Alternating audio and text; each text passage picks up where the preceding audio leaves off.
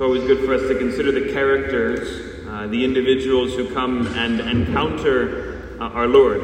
And there are indications always in the gospel about the attitude with which these people are coming to Jesus and their motives and other things along those lines.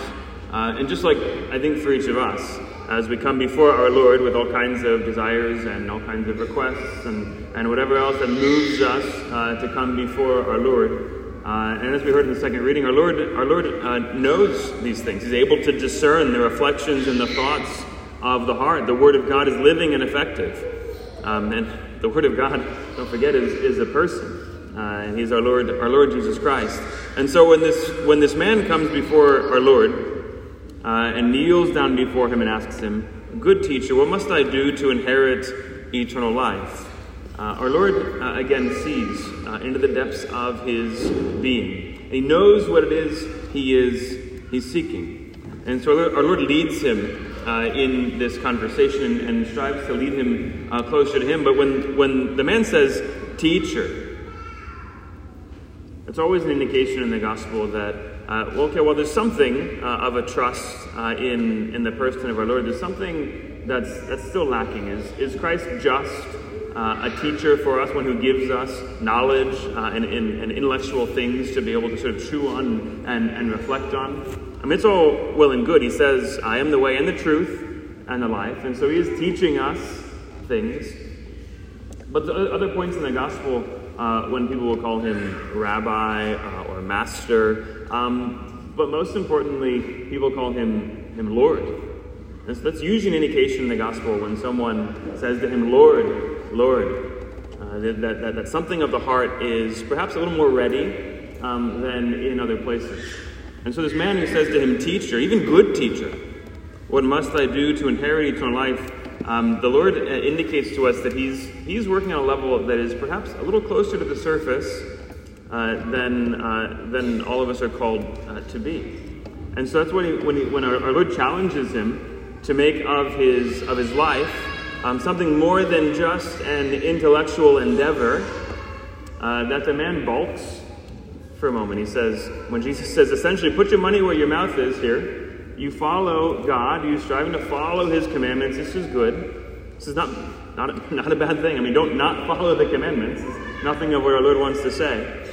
But he does want to say, to follow me must be something that engages every aspect of your life. To follow me must be something that involves the whole person. And in fact, it means a radical trust, not just in the fact that I am the truth and I have the right things to say to you, but in the fact that I am goodness itself. Good teacher, he says. And Jesus says, "Why do you call me good? Do you really believe in your heart of hearts that I am that good?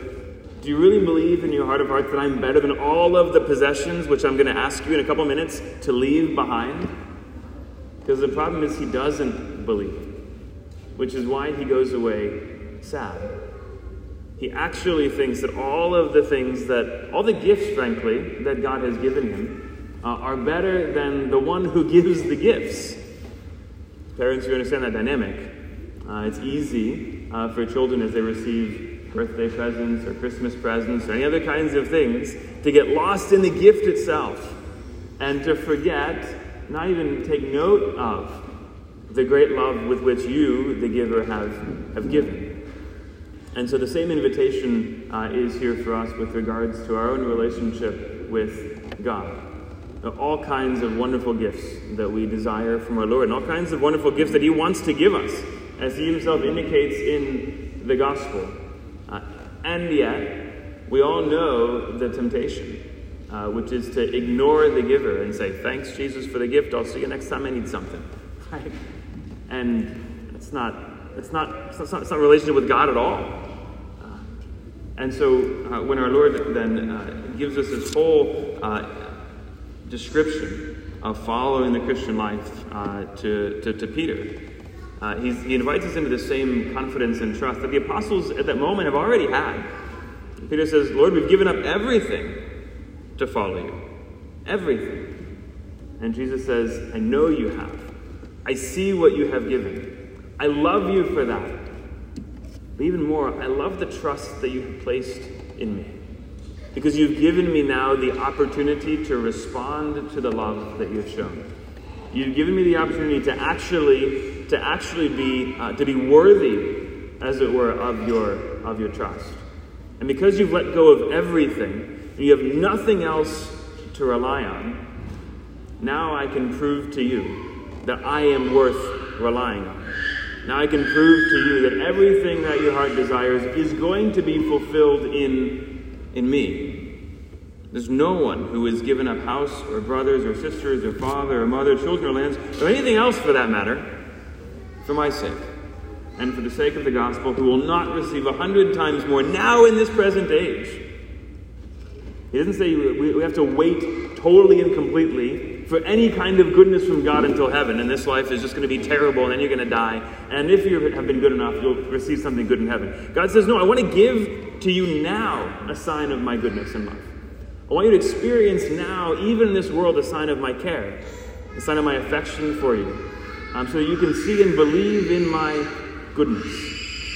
I mean, how else is it that the world, the rest of the world out there, is going to come to know that God really is a good person? How much of the world right now thinks that all God wants for them to do is to stay suffering because they have to avoid sin, which is the place where the world finds its only, facade, as it were, of happiness.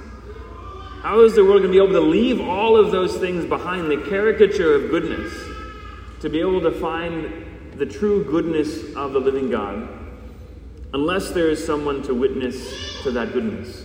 Unless there's someone who can say, you know what, I left all of that behind myself. And let me tell you, it's worth it.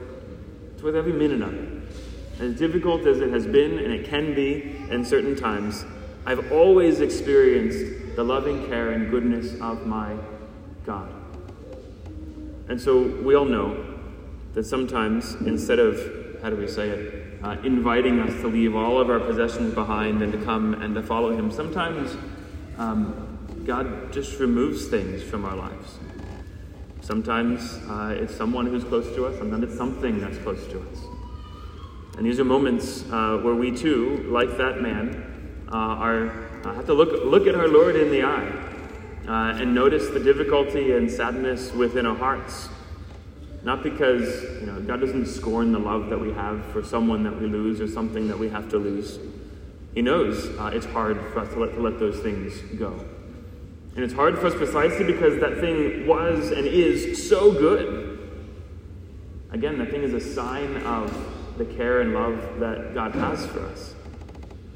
And when God says, I invite you in this moment to let go of it even more, he doesn't just invite us into a darkness or into a nothingness. He invites us rather into the infinite care and goodness that is God himself. Again, if the gift has been so good for me, how much better will the giver be? So it's with that trust in God's goodness, that trust in his love, that we turn to the altar. To the same Lord Jesus Christ who spoke to that man 2,000 years ago and invited him to leave everything behind.